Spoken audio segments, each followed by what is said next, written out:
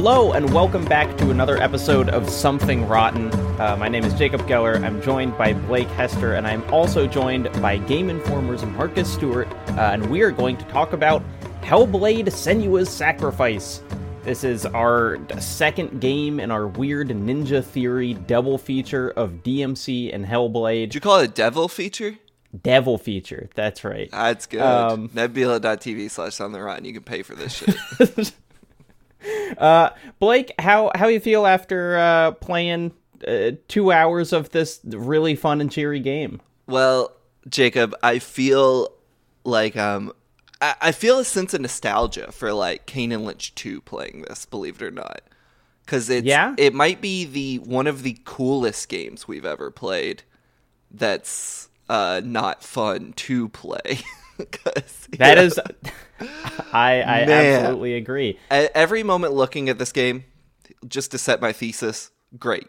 Every moment moving the character on the screen, not great. We will get into all of that, and with the help of Marcus, who thanks for coming on Something Rotten. Yeah, thanks for having me. It's fun to chop it up with you guys about a game that I have thoughts about, good and bad. Yeah, so what is, I guess, before we start talking about your history on Hellblade, this is our weird kind of construction of, previously we have done franchises. We've done like Manhunt 1, then Manhunt 2, and I think Blake had the novel idea to be like, what if we just did this bizarre 2-game suite that Ninja Theory made back to back, the second being Hellblade, the first being DMC. You did an episode of a podcast on like the history, development, everything about DMC, so I'm assuming you have some thoughts on that game? Yeah, we did video gameography back last year with, first with Ben Reeves and then with John Carson. Yeah, we had a whole Devil May Cry season, and DMC, we broke down basically the whole history and also the plot of that game. And I guess my thoughts of that game is that I still think it's probably like top 2 Devil May Cry games ever, shit. maybe top 3. But like I adore that game, and I'm a huge Devil May Cry fan in general. I love stylish action, and I remember, like everyone when that game was announced, you're like, I don't know about this direction, and I like Ninja Theory, but I don't know about this. And then the first time I'm playing it at a Comic-Con pre-release and being like, okay, they might be on to something here. This is pretty fun. And then buying it at launch and loving every bit of it, to the point where there was a period of years where I argued that it might rival Devil May Cry 3 as the best Devil May Cry, and was thrown tomatoes for that. But I was like, I don't know, guys. I mean, I love DMC 3, but I think a case could be made here because this game does some cool things. I had the same kind of like when I returned to it for this show, and I was just looking at my Steam thing, and it was like, wait, I played 50 hours of this game? And then I started playing it, and I was like, oh yeah, that's why. Because this game feels unbelievably good. We both, Jacob and I, replaying it, like this is my second time playing it, like still very positive on the game, but second best Devil May Cry. So you're putting it over like DMC 5. I think, yeah. Oh man, I when a DMC 5 came out, I had to like re-rank them, of course, in my head. And I think DMC 5 is great, but it's also got the V stuff, which I'm not too fond of. And that is like enough of a like portion of that game to get in a way where I was kind of like dreading it at a certain point, where DMC doesn't have any of that. Like there's nothing that drags in that game for me. So yeah, I think I'd still put it pretty confidently over 5. Now, what are your thoughts on when Nero shoots an unborn baby out of a woman's womb with a sniper rifle? Oh, wait, we're talking about Virgil in DMC, right? Virgil, sorry. Okay. Yeah. I mean, he's a bad person. It sounds like that's something. Yeah, that's right. Something Blake, a bad you can guy see bad things happen. Sorry, I'm pro-choice. Actually, it's total. You can't criticize that. It was shocking. I think we made you go like, wow, Virgil, you lied to me this whole time. That's not what this wasn't the plan. But I mean, DMC has that amazing like Bill O'Reilly news fight That is still, I think, one of the best sure does. Bob Barbas. Yes, one of the best boss fights in the entire franchise. It's just so creative. And also, I just love the level design, like the world trying to kill you stuff, I thought was such a cool idea, and it was executed so well. Like just seeing the world distort and just like how hostile it was, I was like, man, I would like to see this done in the, I guess, traditional games. Like, this is such a cool little twist. Yeah, kind of an interesting connection there between that and some of the stuff that they're doing with Hellblade. You know, it's like these two games feel incredibly different, but it's like, no, there are points where you can see that they were like made by the same studio, you know, the same people were involved. Yeah, I'm ready to come out and say I think this version of video game Norse mythology, I think I actually like better than even like God of War, which like I think that world is really cool. But coming back into Hellblade, I was like, God, you know, Ninja Theory kind of masters at world design. This game immediately was hitting for me there, the same way DMC did. It's really, so just before this, I was watching the old Game Informer video, like 188 rapid fire questions, because GI did a Ninja Theory, or they did like a Hellblade cover story, and Reeves went over there, and they were asking them a bunch of questions, and it's a very, I mean, those rapid fire things are always very funny. This one is like A+. They do ask, one, they're like, hey, did you feel weird when you saw that God of War trailer with the camera angle and the setting? Because I forgot that, like, this game was prior to God of War 2018, and it did the whole, you know, third-person shooter camera perspective Norse mythology thing, and so Hellblade was a little ahead of that. Also, single take. Yeah. There are some cuts to black, but everything else is single take. They ask, what's your biggest regret about DMC? And Tamim, the director, said the announcement, which I thought was an interesting thing. Because it's like, yeah, that game was really good. They probably, I mean, it's not their fault that a million nerds lost their minds when they saw a different Dante. Yeah. I mean, at the end of the day, a lot of that was on Capcom, because it was like the story of that game, is that Capcom pushed them very hard to, like, you need to make this as different as possible. Like, don't just do the thing that we have done. So, Marcus, did you play Hellblade when it came out? Yeah, I was super looking forward to it. I bought it at launch, beat it. Yeah, I mean, I love Ninja Theory in general, so they're one of those studios where I'm usually there day one for their stuff. And had you been keeping up? One of the things that is interesting about this game is, like, there is so much behind the scenes stuff if you want it, because, like, Ninja Theory did a whole, you know, almost, Blake and I talk about Psych Odyssey on the show all the time, you know, like, there are hours and hours of behind-the-scenes Hellblade footage, which is slightly different because they were doing it pre-release as, you know, as kind of a marketing strategy. But, like, were you keeping up with all that? Were you kind of, like, familiar with everything that the game was going to be doing before it came out? I didn't watch, like, all of the stuff that they... I know I've seen some of it, especially, like, the motion capture stuff. But I was following closely just from, like, an industry news thing of, like, okay, here's what they're doing for. I know I read GI stuff and, you know, hands-on and whatever. So I definitely checked into some stuff. And then they, in the game, isn't that all available there to watch? Like, when I booted it up to replay, I saw there's, like, on the main menu. They have a 25-minute special feature that is, like, specifically on mental health. You know, It's like, here's how but I don't think... Because a lot of those dev diaries, like, one of the interesting things is they're like, here's what we're doing with combat. And then later, they're like, we actually decided to go in a different direction with combat, which is kind of interesting to see. So it's all still totally, you know, available on their YouTube channel. Gotcha. But not all of it is in the game. Blake, when did you first play this game? When it came out. I don't know. I remember being vaguely excited for it. I think the thing that interested me the most was the voices talking to you. Mm-hmm. Which, interestingly, going back to, I remember the voices being, like, I remember there being way more voices. Playing it now, it's like, it feels like there's only, like, 3 at any given time talking to you, and then every now and then 1 or 2 new ones will join. In my head, I was like, oh, there's, like, 12 people always in your ear. Do you think it's because it's the first time it was so novel and almost overwhelming? Maybe, and then the second time you're kind of ready for it? Because I had You're like, oh yeah, I remember these guys. Yeah, because I had the thing where I had actually forgotten that the game encourages you to play it with headphones. I just started it, and then when I started hearing it come through my soundbar, I was like, wait, no, there's a better way to do this. I was like, and I rushed and grabbed my headphones. I was like, oh, that's right, this is the Hellblade. They're all different sized my ears. And I remember being pretty excited about that, and going back to it's kind of weird the way that's not really hitting for me. But I didn't super care for. So I remember playing it and kind of being like, this is cool. I'm not having a good time with it, which maybe is the point, you know.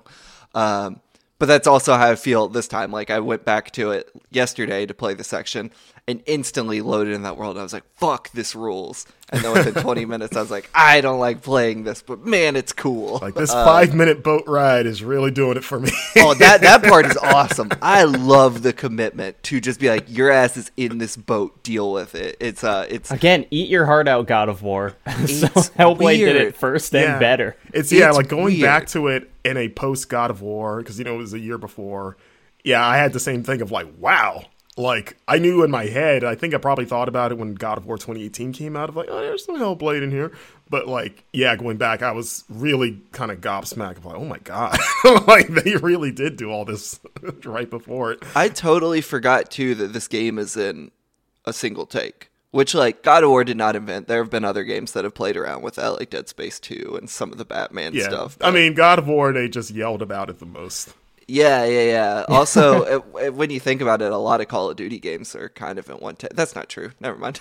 No, I don't think so. But, like, I forgot this game was in one take, and it does make the intimacy of this game's story, I think, work really well. God of War, I've always felt like the single take doesn't work for how grand a lot of it is.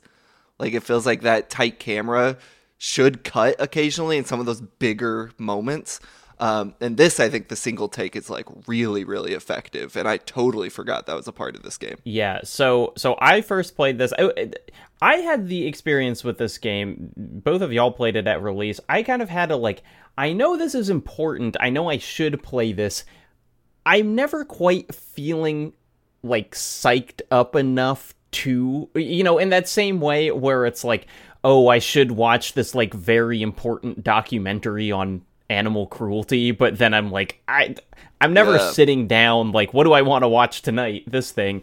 You're like, what's the mood that I have to be in to watch this? Yes. So I was always just kind of a little nervous about it. And then I played it for the first time like at the beginning of last year, just because it was that January, no games were coming out. I was like, okay, I should do this.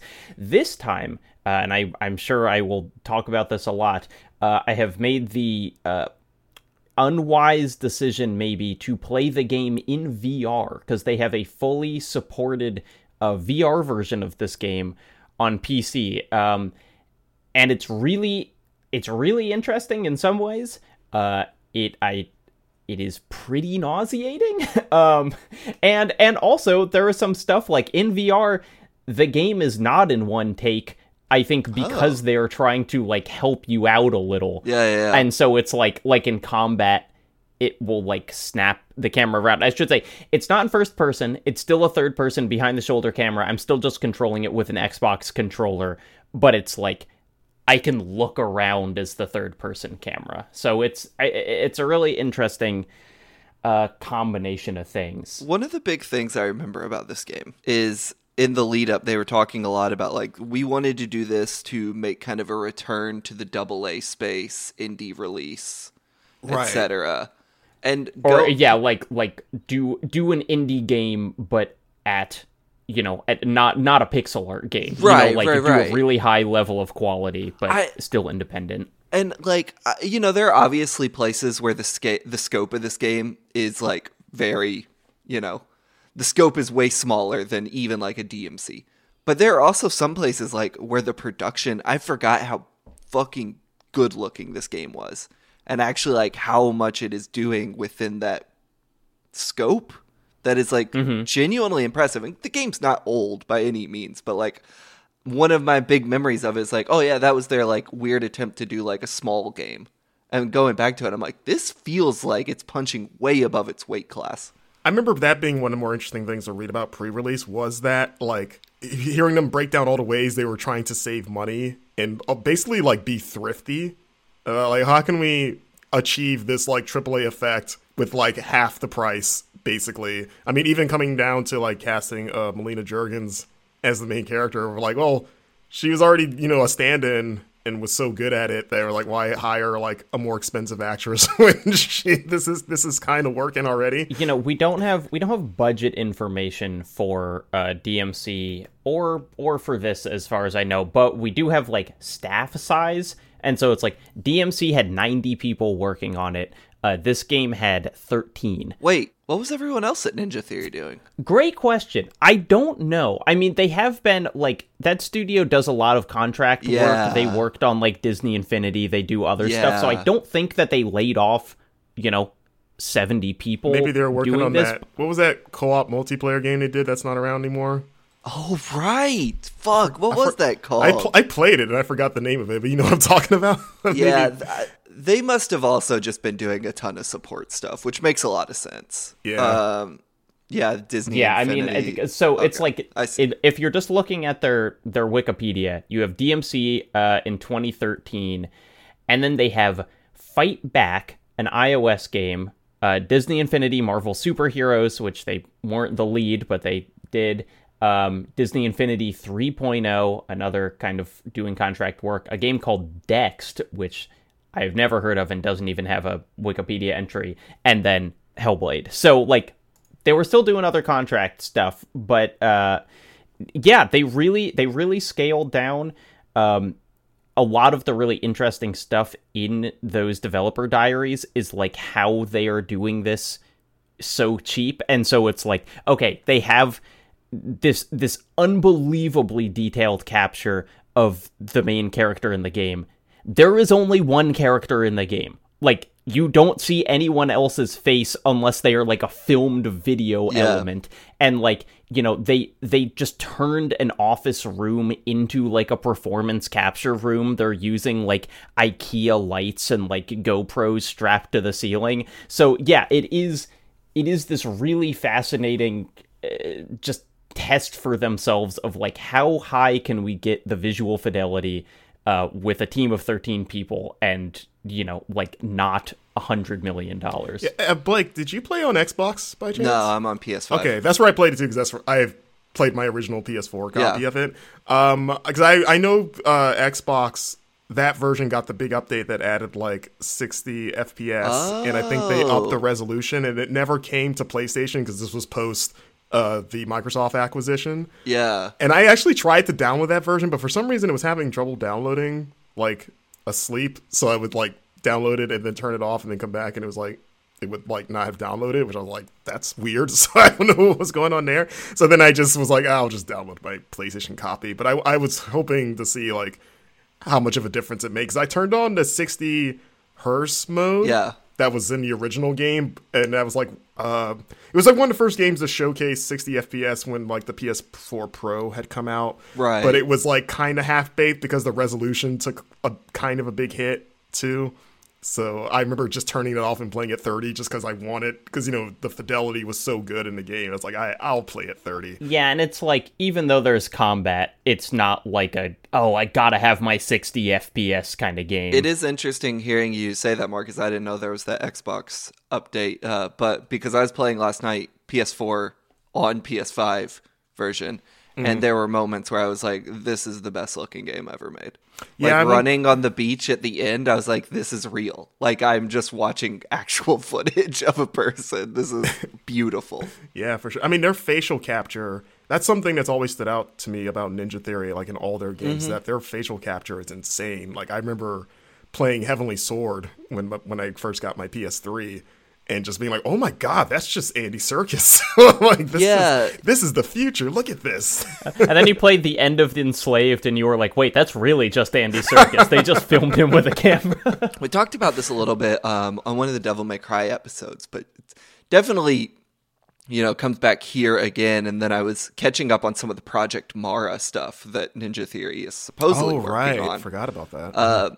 It's like, I don't think it's ignored, but I do think people forget in the overall conversation about Ninja Theory, like, that they're kind of a secret tech powerhouse. Like, every game they do just has something fucking wild they're, like, testing out or experimenting with. Yeah, I mean, we talked about with Heavenly Sword, like, that was the first performance capture game. You know, like, other games had done, like, motion capture, but doing, like, the face, the voice, and the motion all at the same time is, like, a Ninja Theory thing. And, I mean, I think you see with Hellblade, like, them accomplishing AAA level... some elements of AAA development at a much reduced scope, which, like, you know, it's hard for me to sit here as someone who doesn't know anyone at Ninja Theory and hasn't asked anyone, but you have to imagine that implants some ideas in other developers. I know Ninja Theory has given a lot of, like, technical talks at GDCs or definitely Unreal events about their, like, pipeline with doing some of this stuff. And going back to this, I'm like, God, they are like, for all the faults they have in their games, they are some masters in other areas, which is just, like, making technically impressive games.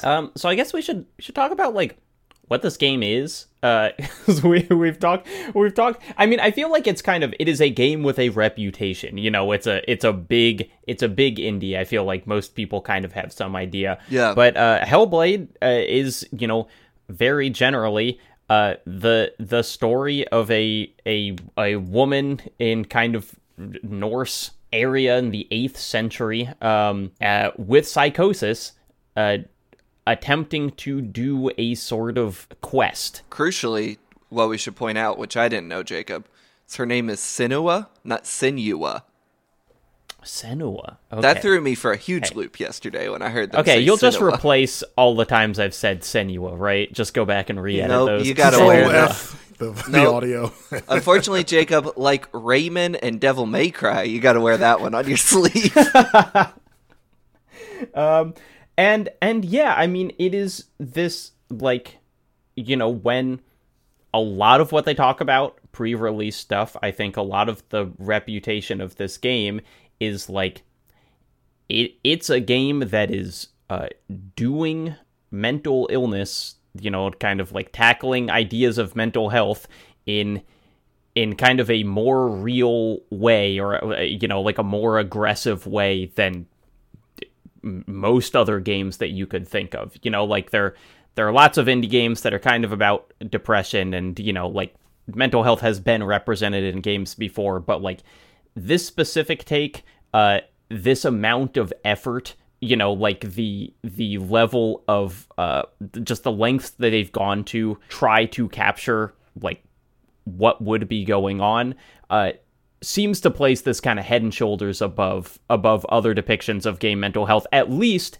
in effort. And we can kind of talk about, like, how, if we think it's working, if we think that it's effective. I think that will probably be a big talking point, is the effort versus the execution of some of this stuff, where, going back to it, I didn't feel like a lot of it was very effective, mainly around the voices.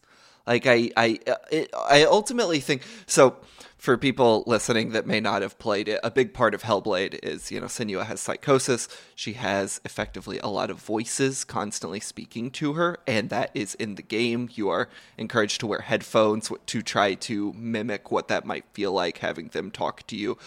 They will often, you know, criticize Senua or try to, you know, make her scared of what she's doing, or they will encourage her. Like, the voices all seem to have distinct personalities, both, like, working against and working with Senua. Yeah, and I mean, and you can kind of pick out, it's like, you got the narrator voice. Yeah. You've got, like, a couple people she knew in her life, and then, like, these kind of, like, the Furies, which are just, like, whispers, and then, like, a big evil voice are kind of, like, the main characters. I also, I really love the moments where the voices will start talking to each other. I thought that was really cool. There was just, like, a moment where they had, like, a very quick conversation, like, with themselves, like, separated from me, and I was like, this is rad.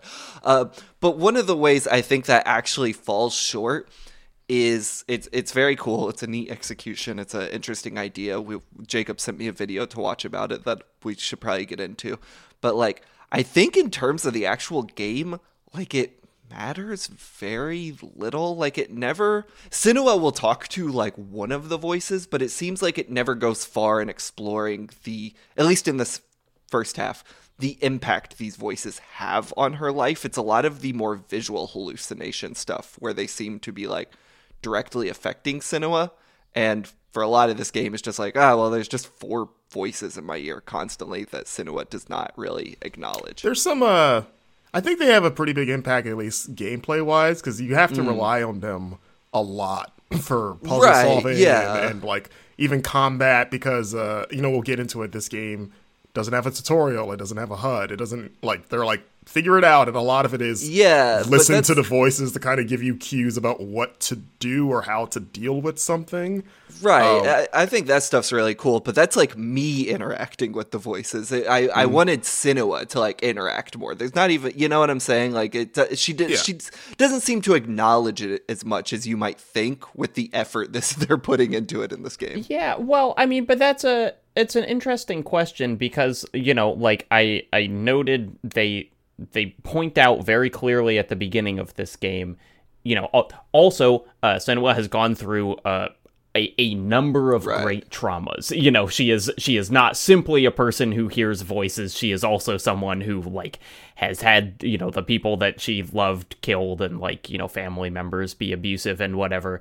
And so in the beginning of the game, they say the trauma didn't cause the voices, but it made the voices change, which I think is like a very important note that they're hitting of like, okay, she's not experiencing this exclusively as like, she didn't start hearing voices because she experienced trauma, but she was living with this before, and now it's like harder to deal with because of these horrible things that have happened to her. And so I do think that it might be a little disingenuous to have her, if she has been hearing these her whole life.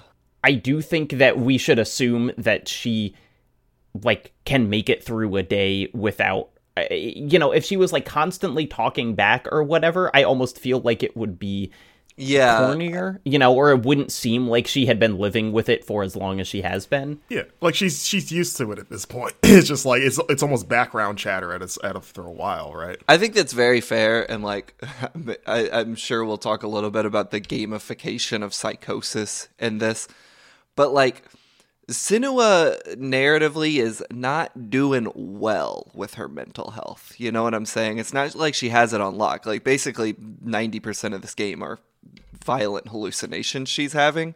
That it does feel a little weird that the implication might be the player should assume she has this part under control. Does that make sense? I don't know if I take under control. I think it's more like she's used to it, which is not the same thing. It's like this is just my existence. I mean, she hates it, and she views it as a curse because obviously they don't know what psychosis is, so they think it's more supernatural related. And I think maybe part of that is it's like, in addition to just living with it, she also believes it's something that can be like she can get rid of it. And that's kind of like one of the things, like in her backstory, she's like, hey, I need to get rid of this curse because I'm afraid it's going to spread to her lover, Dillian.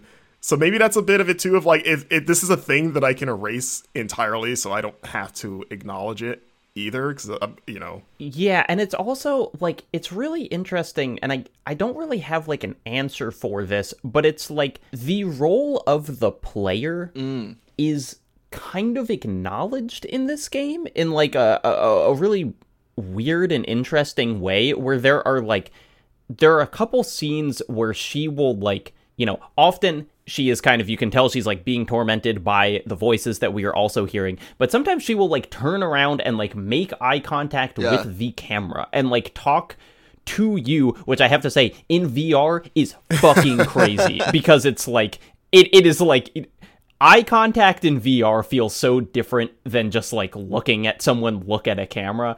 So those scenes are wild. But like, I think there is this kind of meta narrative aspect of like, are you the person controlling her involved in this somehow? Like, are you also a voice? Are you kind of her like real motivation. You know, it's like it's not entirely clear, and so I think that line between like how the player interacts with the voices and how Senua interacts with the voices is like a little blurry in a way that I really like, and I think is a cool choice. Yeah, and that's where you get a lot of the sort of the tech showcase of the facial capture, because you'll see, you know, she doesn't have to say anything, but just the sort of twitches in her face and her, you know, her eyes darting all over the place. That's when you really get to look at it and go like, oh my god, this looks fantastic and like terrifying as well. They really, I mean, it's like it is the best effect in the game is just her face,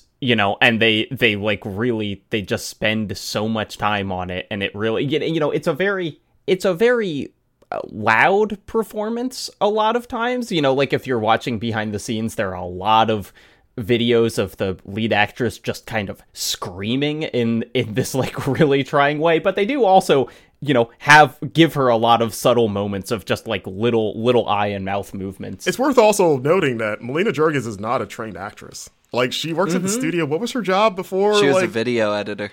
Yeah. Yeah, she was the video editor. She did like the trailers for DMC. Like that. She did the thing that Ninja Theory regrets, that reveal trailer. I doubt she edited that. Yeah, so the story is that they just kind of had her as a placeholder, and then they were eventually like, we'll find someone real to do this after we get like funding. And then they like kept using her, and she kept getting like more and more involved, and one day they were like, all right, you just want to do the thing? And reportedly, she was like, I don't like acting. All those twitches of fear were just her being like, I can't believe I have to do this. Yeah, it wasn't like she was a video editor who secretly wanted to be an actress. She's like, I am incredibly uncomfortable doing this. Like, I don't like other people watching me act, but like, you know, she got the juice. And what a wild story, too, because like, I think there are certainly plenty of moments in this game you can tell she's not a professional actress. She's doing her best, and there's some truly great moments. But all that aside, what a way to go from like, I'm a video editor to I'm going to play one of the more traumatic roles in big budget video games. The main character is like not even like, oh, I'm an NPC or whatever. They just needed a stand. It's like, no, you're the protagonist. You're going to be on screen every second of this game. Doing this game as a Sunday Rotten game, part of me was like, I don't think that's a Rotten game. Playing the first couple hours of it last night, this game's a fucking Rotten game. Holy shit, I forgot how dark it was at all times. And like, I cannot imagine not being an actor and having to fit into that role and have to portray some of the just like, what feels occasionally like trauma porn going on. Like, yeah. It's a level of commitment I think she had to bring that is like astounding. It's almost worrying. You know, I think in all the interviews, she seems very happy. I think she's, you know, happy at her place. It is one of those roles that I feel like, you know, when you're a trained actor, you kind of know how to put up the walls between like, this is real, this is acting. And like one of the concerns with like using kid actors is like, they don't know how to put up those walls. And so I just, you know, you watch those and you kind of worry being like, if you're not a professional at this or weren't before, and you were suddenly asked to just put yourself in this, in hell, you know, like I really hope, and there's no reason to assume that she hasn't been, but like, it is just a big, scary ask to be like, don't just do any acting, do this kind of acting. Yeah, like you have to portray a mental illness on top of that and do it in a way that is convincing and like respectful too. Like it'd be enough to just like, oh yeah, you're traumatized, you're sad, all that kind of like, I guess I'm gonna say regular trauma, but like it's like the added layer of like, and you have psychosis. Make sure you pull that off convincingly, please. And you're like, what? I do wonder. I don't know if we talked about this, Jacob, when we talked about Come and See on the Call of Duty bonus episode, Sunday Run, Nebula.tv/Sunday Run. But there was a fear in the director had a fear that the young actor playing the lead would go insane. Would go insane playing that character with that level of trauma. I do wonder what the separation or not there might be when you're in like a mocap studio and you're just having to like imagine it, if that makes it worse, like fear is in the mind's eye or whatever, or if you're able to keep a distance that helps when doing some of that kind of performance. I mean, but it's like, even if they had like real sets, she would still be acting against nothing. Yeah. You know, it's like she would kind of have to be doing this by herself anyway. I want to talk about I think one of the most rotten aspects of this game, and I use that as a positive. The rot? The rot. Yeah, and specifically so early on in this game, like your first combat encounter, basically, you will eventually be kind of like, you'll get what appears to be a game over. Like you'll be struck down in game, and it is this long, torturous death scene where you see, I mean, it's like this rot that starts from her arm, kind of climbs up her body and like takes over her head, and it is just this incredibly graphic and horrible thing to watch. And then that is revealed to be kind of a hallucination or a vision of the future from her. And then the game says, if you die enough times, this rot will reach your head, and it doesn't say it in this, you know, in as gamey terms, but it's like, we'll delete your save. You know, if you die enough times, then we will... It straight up says you will lose all progress. Will you actually? Is that true?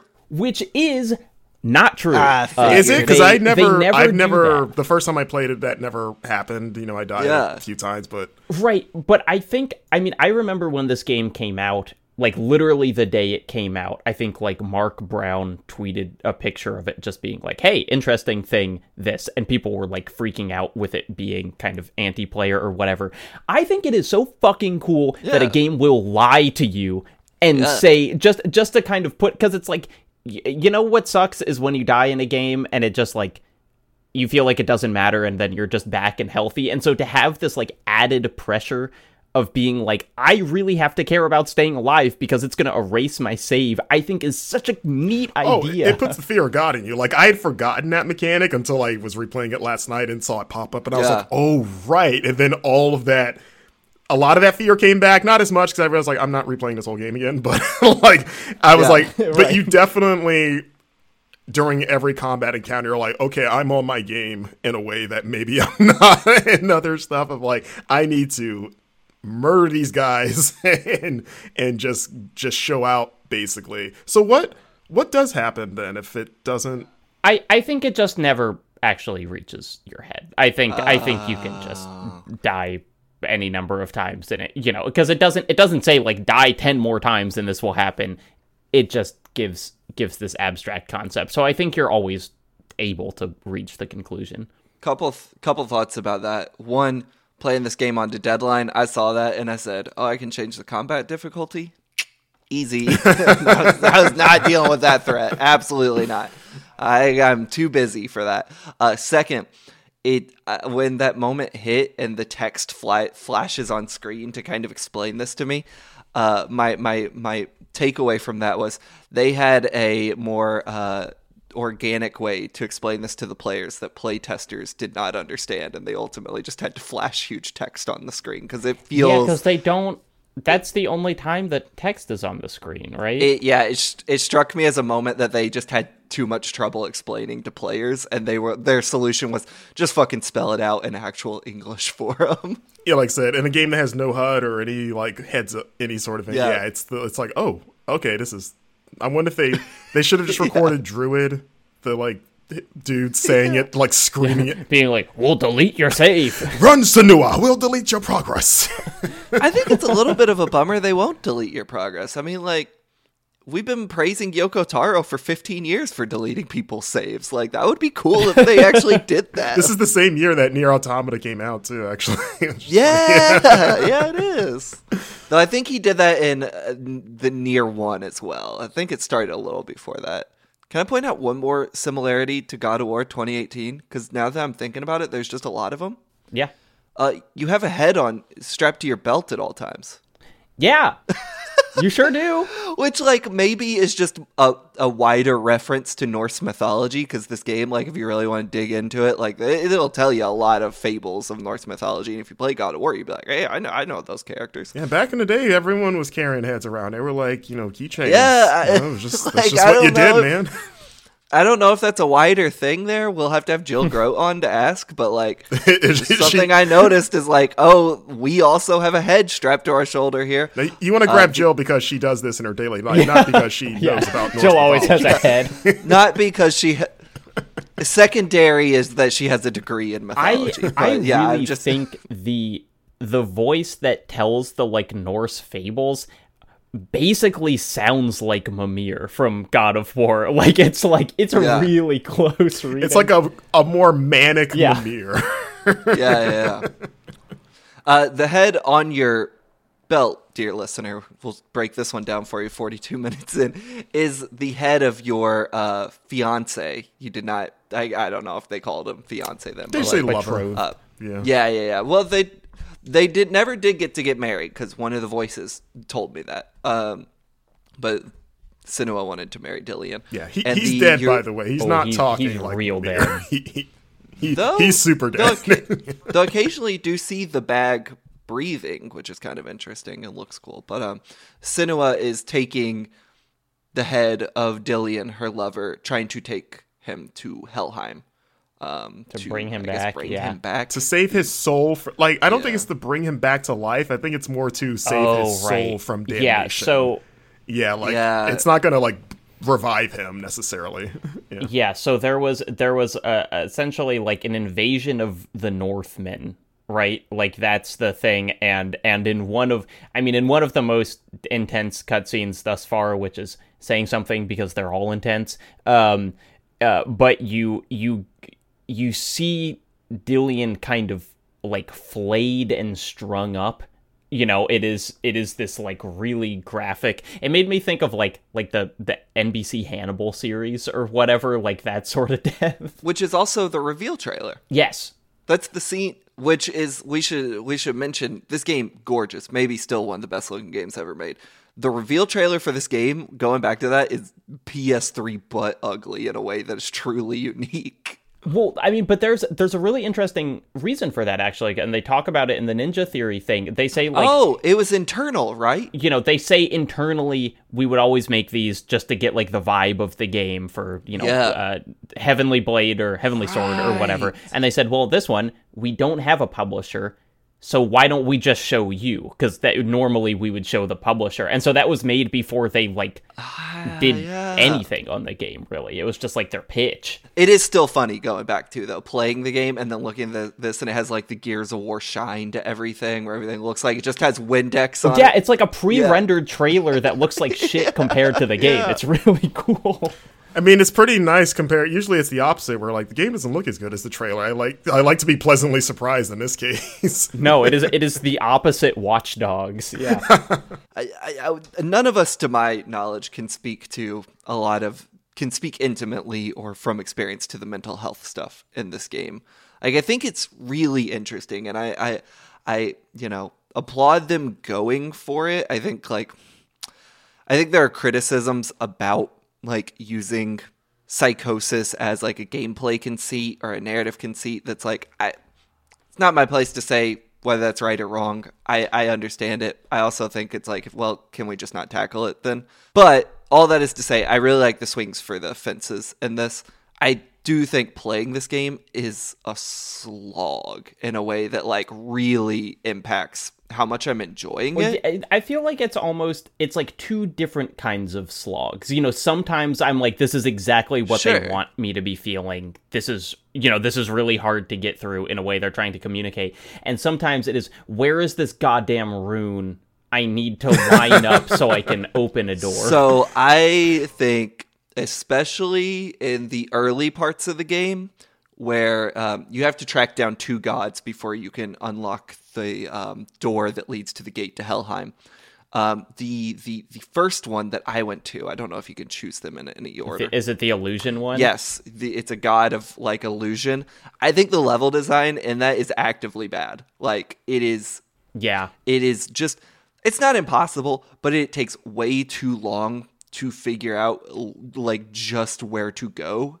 And then when you do that, finding your way back is sometimes a nightmare in some of these big open areas, which are filled with trees and like broken like walls and everything. It's dark and there's a bunch of shit in the air. And to the point where I had to pull up a YouTube walkthrough and just literally one-to-one mimic what they were doing because I kept getting lost. It sucks. That's interesting because I think I had more of a problem with it when I first played it. This time I blew through everything. Oh, interesting. Like I played all of it last night and got to where we needed to, like within 2 hours. And I was like, and the illusion stuff, I think I kind of figured out like the sort of like the gimmick or what they want you to do quicker than I did the first time. 'Cause I know the first time, one, it was the sort of adjusting to like what kind of game is this? Like, 'cause I was like, is this a game where I need to be poking around corners to find collectibles or any of that stuff? And you realize like, okay, there's none of that. You're just go forward basically. So it let me focus on the puzzles easier. And then it's like, okay, every stage has like one thing that you're supposed to do. In this case, look for the portals that sort of reveal the hidden or like the alternate paths. And then like, I just kind of beelined it to those portals. And then you realize like, oh yeah, that's all you need to do is like beeline it there, go through the path. Like there is some like thought to it, but like by and large, if you just ignore all the other paths and go like, this is here for a reason, I'm just going to go there and then look through it. And then you kind of just follow that. It's actually a little bit more linear than you think. And I like sped through that part pretty effortlessly, actually. Yeah, I didn't have these problems with any other section in the game, but like this illusion section, like I really struggled with. It took me way longer than it probably should have. I agree. I mean, this was also the place that had me feeling the most nauseated while playing the VR version. Oh, I can't imagine how the rune solving stuff feels in VR, like because the way the camera distorts and you kind of like almost zoom interesting. in. Yeah, where you're looking at stuff. But I think I think in their effort to make this a AAA feeling game, I just think that like the padding is more obvious in this game than in other things, and I feel like there are a lot of mechanics that if used once or twice would be like really interesting. Yeah. And instead they're just kind of beaten into the ground because I mean, so this video that I sent Blake that I'm sure we'll refer back to a couple more times is by the YouTuber Leonardo da Sinci, and it's about it's called like Hellblade and Living with Psychosis, in which he talks about how he also like has this and has experienced it for his whole life. Can we point out a weird thing in this video that he says that just like completely shocked me? Is the person who made this video, like it's a beautiful video, very well written, says other than therapist has never admitted this to anyone, including his wife, who he was like, she doesn't watch my videos, so I guess she'll never know. It's like remarkable. He has psychosis?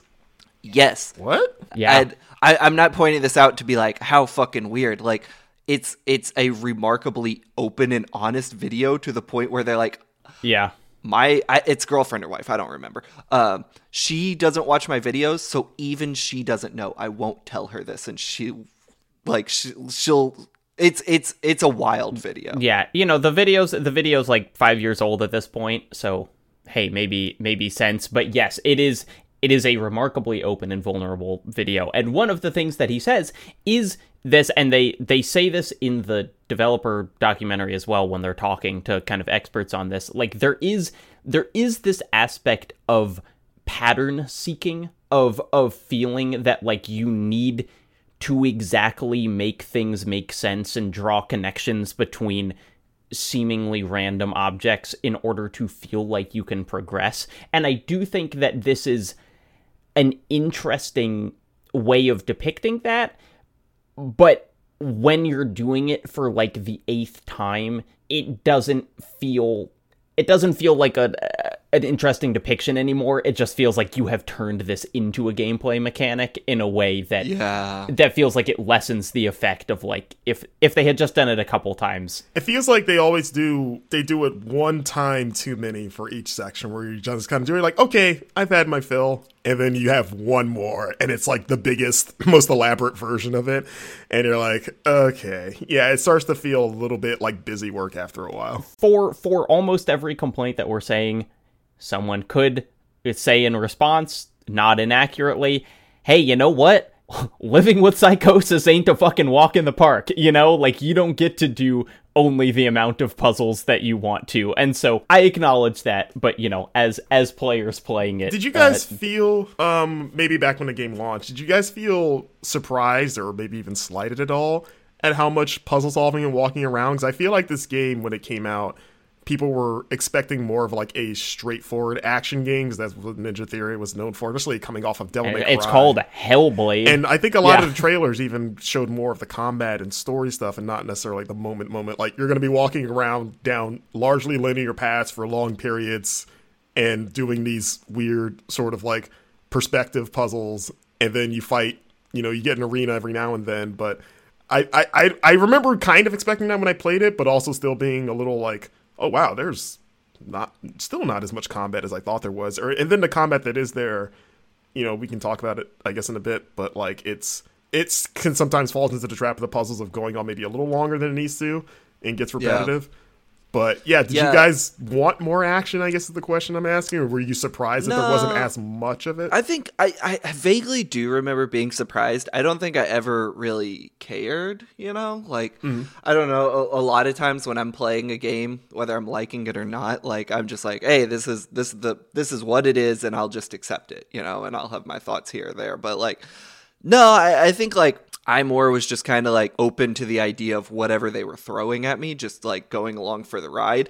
I don't necessarily think it's balanced very well in terms of like there are too many of those like seek and find puzzles out there, and the combat is not super good, but it's like I don't think I wanted or even felt like it should have been more of a hack and slash type game. Does that make sense? No, I mean, I assumed that it was going to be more of a walking simulator. I thought there were going to be a lot more sections where you were just kind of pushing the stick forward while narrative happened.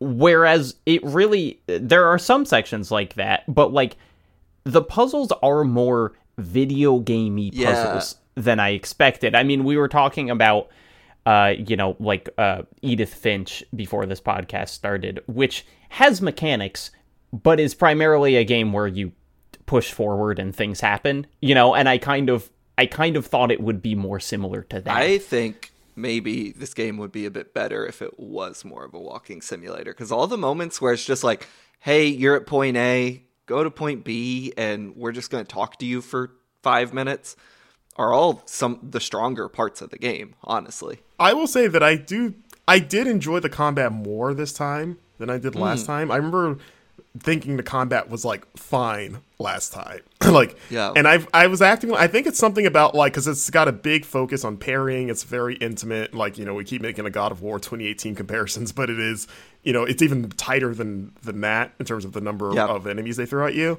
But I think having played so many other games that focus on parrying, especially like in a post Sekiro world, like kind of going back to it, like, oh, I think I have like a bigger appreciation for like, I just like having dudes come at me and then just hitting a button at the right time, because that pairing in a game feels satisfying. And there's like, I think the combat's like weakest traits is that I don't think the enemy variety is super great, and you're kind of fighting the same dudes with the same strategies over, and they drag on longer than they need to sometimes. Yeah, absolutely. But like, I thought the boss fights were super fun. Like, I thought the bird guy was like actively really good. I think the combat's really cool. Like, it's a little disappointing, I think, in execution. Like, the enemy variety is definitely one thing. It's just like, I kind of like, it doesn't need to be a combo stylish action game, but I do wish it was a little deeper. Like, I often feel like I'm just parrying and then just like button mashing my way through it. Once they introduce the R2 mechanic where you can kind of like slow time down, that is very fun and weighty and feels very satisfying. But like, I wish it was a little more engaging. On the other hand, Hellblade in no universe needs to be a Devil May Cry game. So it's like, I kind of get it. No, and I mean, it's like, I think this is a great example, actually, of like, this is a studio that knows how to make things feel good, where it's like, the combat is incredibly simple, and a lot of the satisfaction of it comes from like just how tight the animations are. Like, it does show that they have made 3 melee combat focused games prior to this, that it's all been leading up. If you watch the developer diaries, like the early ones on combat, you can see them playing with a significantly more complex version. There were things where, y'all know the game For Honor? Yeah. Like multiplayer sword combat game.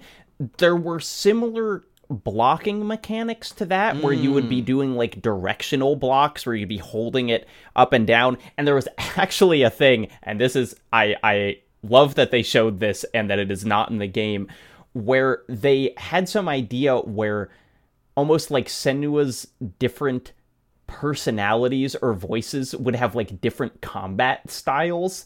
And I think they made a very good choice ultimately of being like, let's not gamify it too much. I think like the puzzles, the combat sections could be shorter, but I do think that the simplicity is ultimately a choice of being like, we don't want people to have to get super good at this in order to like make it through. Yeah, I would argue that I think the game might even be better if it was just boss fights and no random enemies, because like if it was more walking sim, like you said you wish it was, Jacob, of like, let me absorb the world and the story and all the sort of like cool special effects, and then lead me to fight some like Norse god in this really big elaborate boss fight.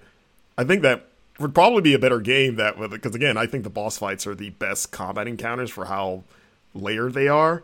And I'm wondering now, like, maybe just take out all those other fodder enemies. Yeah, I mean, I do like fighting the Viking dudes. Like, I think it's pretty fun to just mix up light and heavy attacks, and especially after the puzzles, I'm grateful for some just kind of like, smooth brain button mashing.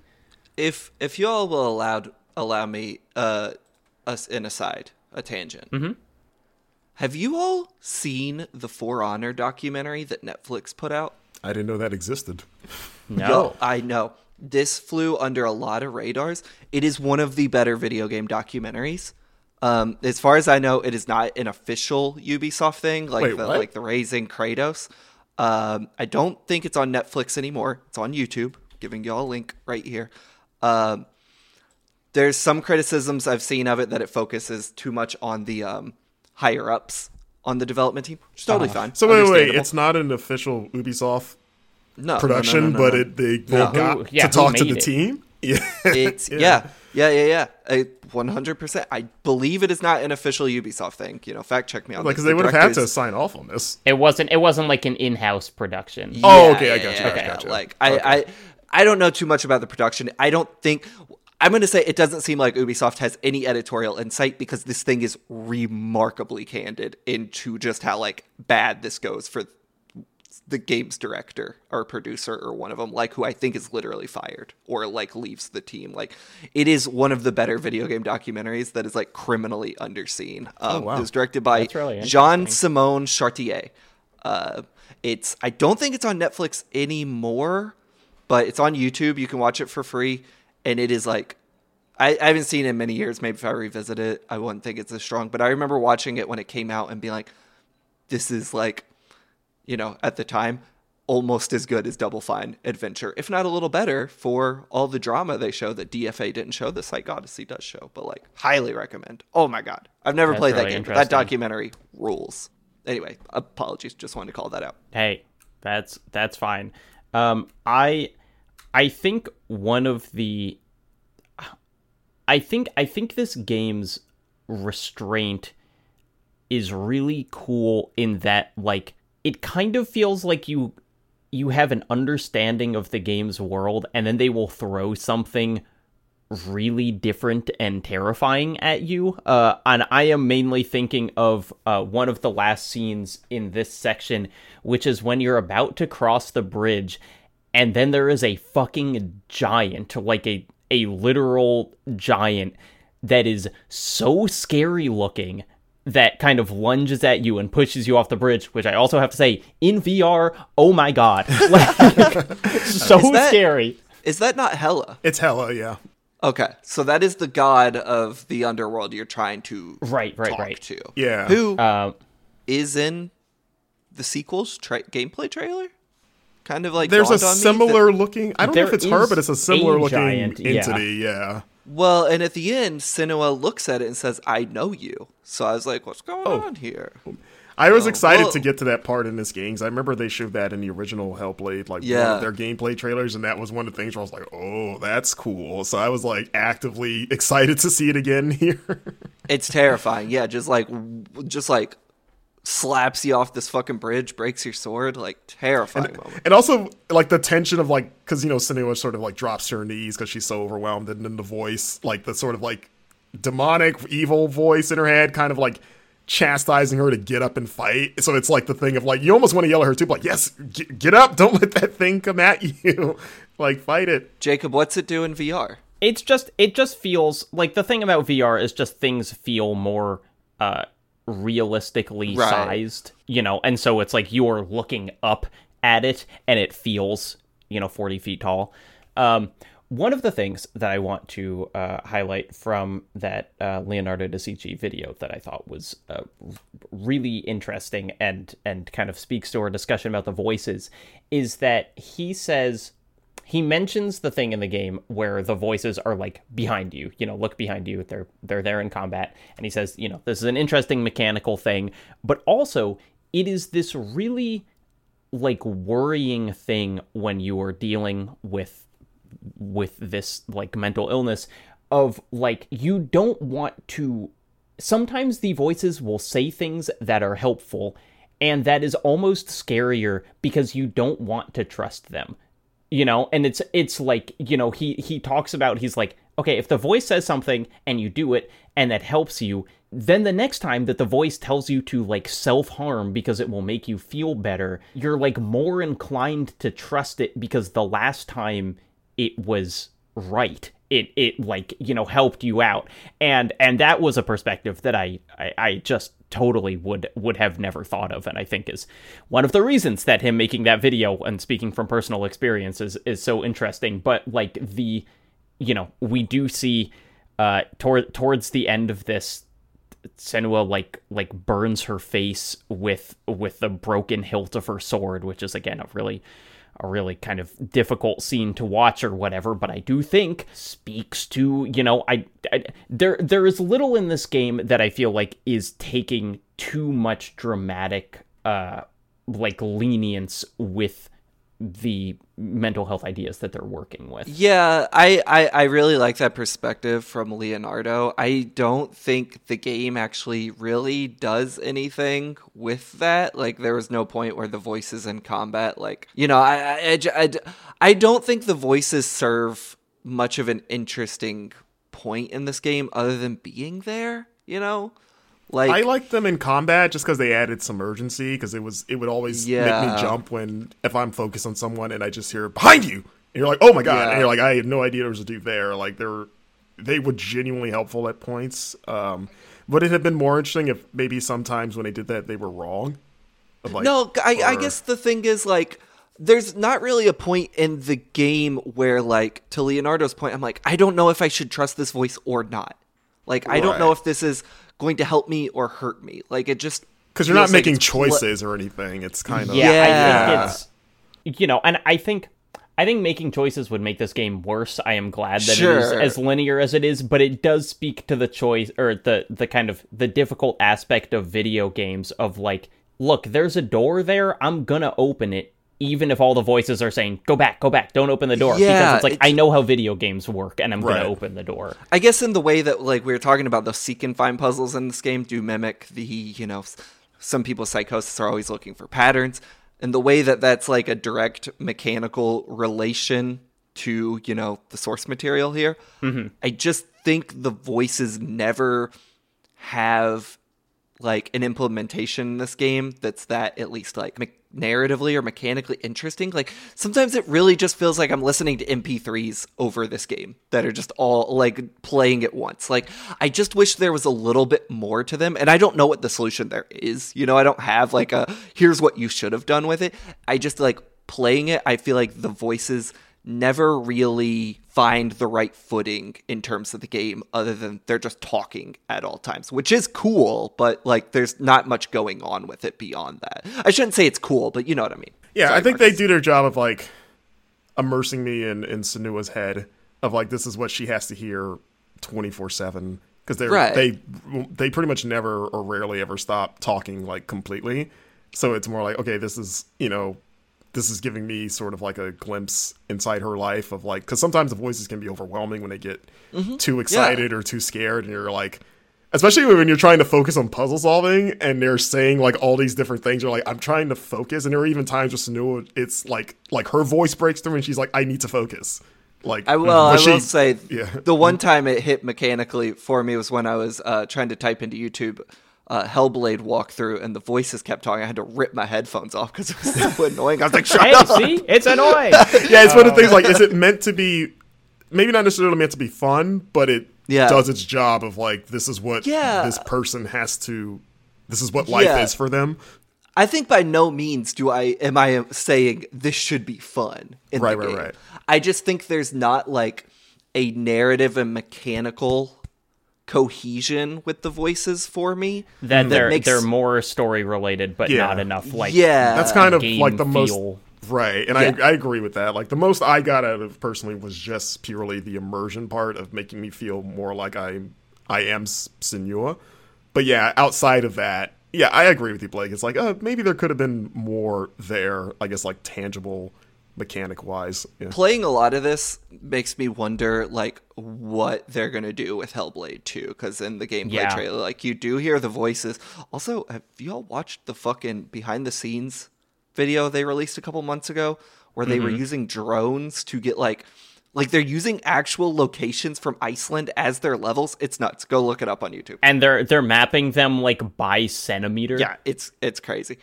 It seems like it's going to be a much bigger game. Obviously, they're owned by Microsoft now, so Xbox will be publishing this one. She can carry multiple heads now. But that's right. Just in a sack of money. And use them for different attacks. It makes me wonder like what they might do with the voices here in a bigger, more ambitious game. Yeah, and even though I have finished this game, I don't really remember the ending, but I do remember when Hellblade 2 was announced being like, what's that going to be? And it is an ongoing question of like, will they have the puzzles back? Will they do the things? I will say it is really funny to watch the recording sessions of the voices, because not only do they have a mic that looks like ears, like they have literally attached like plastic ears to a microphone to simulate like how it bounces in. Hey, but I recognize those microphones. Those are the ones they use in ASMR videos. I recognize that immediately. I mean, those voices are very... You're expert. I don't listen to ASMR, but, I'm just a child of the internet enough to recognize freaky shit like that. I mean, I should call it freaky. I do listen to ASMR, and I did notice that more, because I didn't listen to ASMR at the time this game came out, but this time you're like, there's got to be an ASMR Hellblade video where it's just the voices. Oh, there are. Yeah. If you search Hellblade, like before I had been doing all my searches for it, if you just start typing in Hellblade, like the first thing is ASMR video. I'm like, who would want that? I was like, that sounds kind of weird, and also like, is that disrespectful? I don't know. Like someone's like, I'm turning their psychosis voices into my sleepy time. I mean, it's always been. I've never understood how horny or not ASMR is, and so it's a tough question. I mean, it's not horny, but it can be. It can be. It's not. It's not inherently horny. But what I was going to say is the most kind of omnipresent voices, which are these kind of like, three women who are just kind of whispering back and forth, is like this experimental theater troupe that like one of the directors from Ninja Theory knew. And if you watch them, it's just these three women who are like running in circles around the ear-shaped microphone and talking. Like it's this really kind of theatrical performance. I think it's Mark Cerny the musical. Yeah, right. Hellblade 2, they're gonna measure the shape of your ear.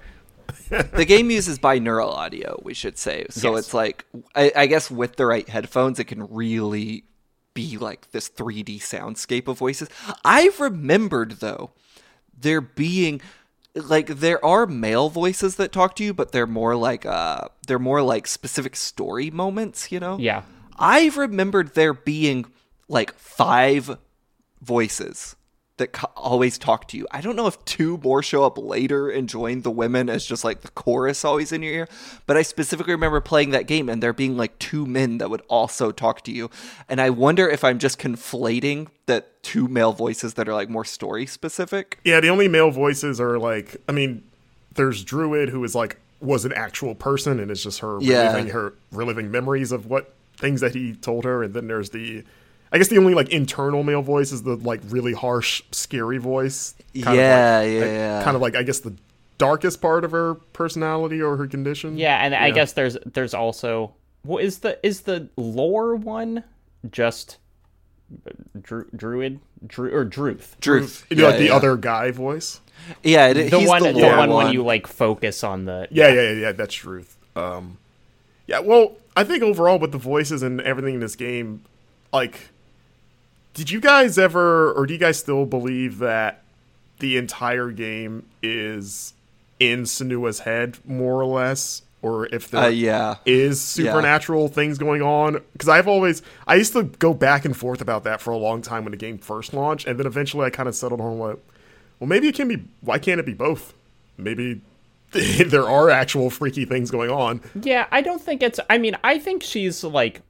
I think she's moving through physical space, you know, like I don't think she's like in a coma, but I do think that but I do think that like her seeing Hela is you know, a vision of some sort. But I also I like that it's I like that it's left up to question, and you know, like the incredible setting of that like giant bird thing made out of wood that you're like walking to through most of the game is like, is that real? Because if that's real, like why can't gods be real? Like that's as wild looking as any of the like supernatural shit she's seeing. Which I think is a reference to the giant bird that watches over Helheim, which you'll remember from the God of War games. Yeah, the coolest thing in God of War 2018 is that big bird in the distance. And God of War 2 also has that big bird protecting the fates that you like fly up to. Yeah. God of War Ragnarok, good game. You ready to wrap it up, Jacob?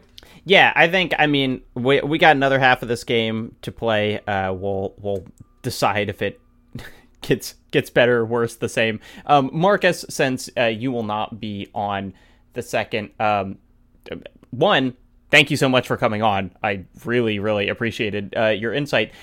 Is there anything, I mean, I guess, what do you think about Hellblade 2 in terms of kind of like with your thoughts on this game? Do you think, you know, did Hellblade just nail it? Do you want the sequel to be kind of similar, different, you know, like with the future of this franchise, and I'm saying that in quotes, you know, like what do you think they should be doing with it? It's so weird because Hellblade 1 it's such a specific kind of thing that they were going for, to where even its faults almost feel intentional. And it's a game that I always told people were like, I have some problems with the game, but it's a game I'm ultimately like, I'm glad I played it and I'm glad it exists. Yeah. Because it takes some wild swings. In that sense, with the sequel, it's weird where I'm excited just from like Ninja Theory and I like that first game enough where I kind of want to see what they make. I don't know what you do, and in a way that's what makes Hellblade 2 so exciting. So it's like, I don't think they do the same sort of structure. It's almost a part of me of like, maybe it'll be a little bit more traditional video gamey. Is that good? I don't know, but I feel like because all the trailers have been so dark and in almost a way that maybe it's just me in my mind suggests maybe more action. or sure. that. Yeah, but we know what the trailers for this one looked like, so they could be pulling a similar move. Yeah, I mean, maybe in response to this game, some people have been like, we wanted more action. Like, coming on your side, like, okay, we'll give you more action. Like, I don't know. There's a part of me that feels like they're going to acquiesce on that a bit. I don't know. That game is such an anomaly for so many reasons. Like, I don't think Hellblade needs a sequel, but I don't think I'm not saying no to one if they decide to do it, if they have a story to tell. We are Ninja Theory fans, so I am, like, excited to see what they're doing. I've gone back and rewatched the 3 trailers they've released for Hellblade 2. And, well, the third one is like 10 seconds long, a tech demo, basically. I'm so excited. Y'all should go back and rewatch those, because they are fucking wild. God, when was the last time they showed that game? It was like almost 2 years ago. I mean, it was, recently they had just like a metahuman thing where they were like, here's a face, it looks good. And so they're like, it still is being made. But yeah, they haven't like a proper trailer since that like Game Awards 1 years ago. Yeah, so, yeah, I'm pumped for it. I'm prepared to be surprised. I think that game, even though I think it's going to be maybe closer to a quote-unquote regular action game, I also think the swings that they do take are going to be wilder than the first game. That's just a gut feeling. Yeah. Marcus, is there anything else that you want to direct people towards? I mean, we talked about that DMC video gameology episode, but like in general, where can we find you? Well, I work at Game Informer with Blake here, so check us out at GameInformer.com, all our stuff. Got a Super Replay I'm involved with right now on our YouTube, playing Banjo-Kazooie Nuts and Bolts with Kyle Hilliard. Kind of can't imagine why you picked that game. What could be the connection? Well, it's for the people. It's like Tears of the Kingdom at home. It's like we don't need Zelda. We got it right here. I've never played that game, so hearing the comparison between the two games, I kind of want to see for myself. So it's been a good time. The game holds up, turns out. So check that out on our YouTube channel and on our website. And yeah, you can follow me on Twitter personally at MarcusStewart7. Hell yeah. Well, until next Blade, I'm Jacob. I've been talking to Blake Hester and Marcus Stewart. We're going to play the rest of Hellblade next episode, so get ready. Blake, how should we go out on this one? Hellblaze it. Jesus Christ. Bye.